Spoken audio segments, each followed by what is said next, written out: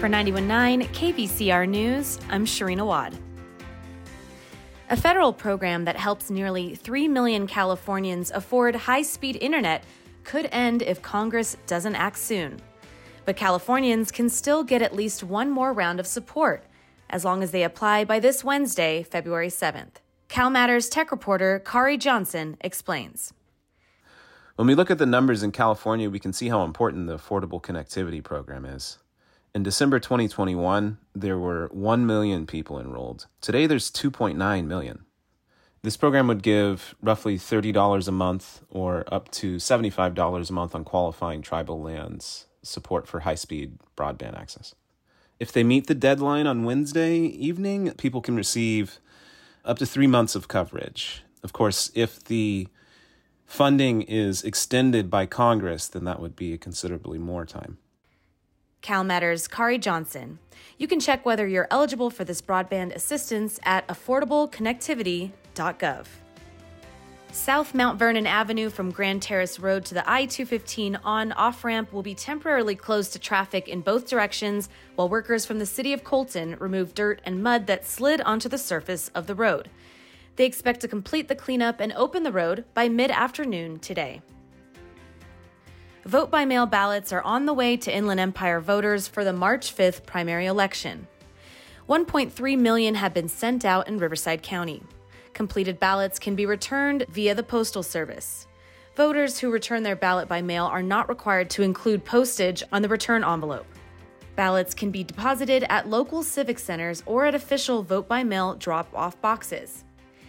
If returned by mail, ballots must be postmarked on or before Election Day and received no later than 7 days after Election Day. Ballots can be dropped off at any vote center no later than the close of the polls at 8 p.m. on March 5th.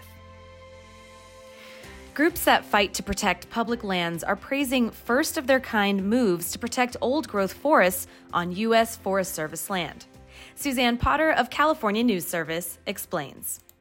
The Biden administration is proposing to amend all 128 forest land management plans to conserve and steward old-growth trees, rather than managing them primarily for recreation and economic gain.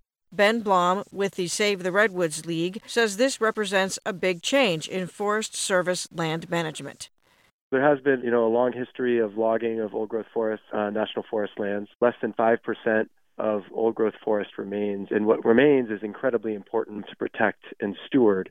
The forests will still be actively managed with prescribed burns to clear out dead wood.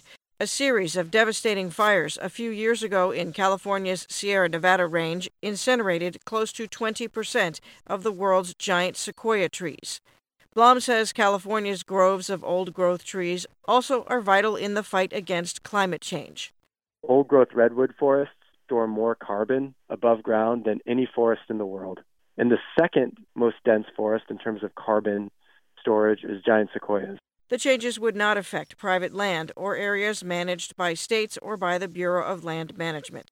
The U.S. Department of Agriculture is expected to issue a proposal and a draft environmental impact statement in May, which will kick off a 90-day public comment period. For California News Service, I'm Suzanne Potter.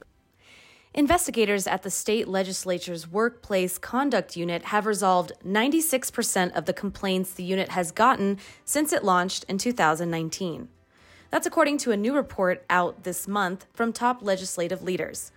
Lawmakers created the Workplace Conduct Unit in the wake of the Me Too movement, so staffers and others could report misconduct that happens at the Capitol. Though the report says the bulk of the complaints have been resolved, it doesn't include the outcomes of the cases or records of any substantiated complaints. For 91.9 KVCR News, I'm Sharina Wad.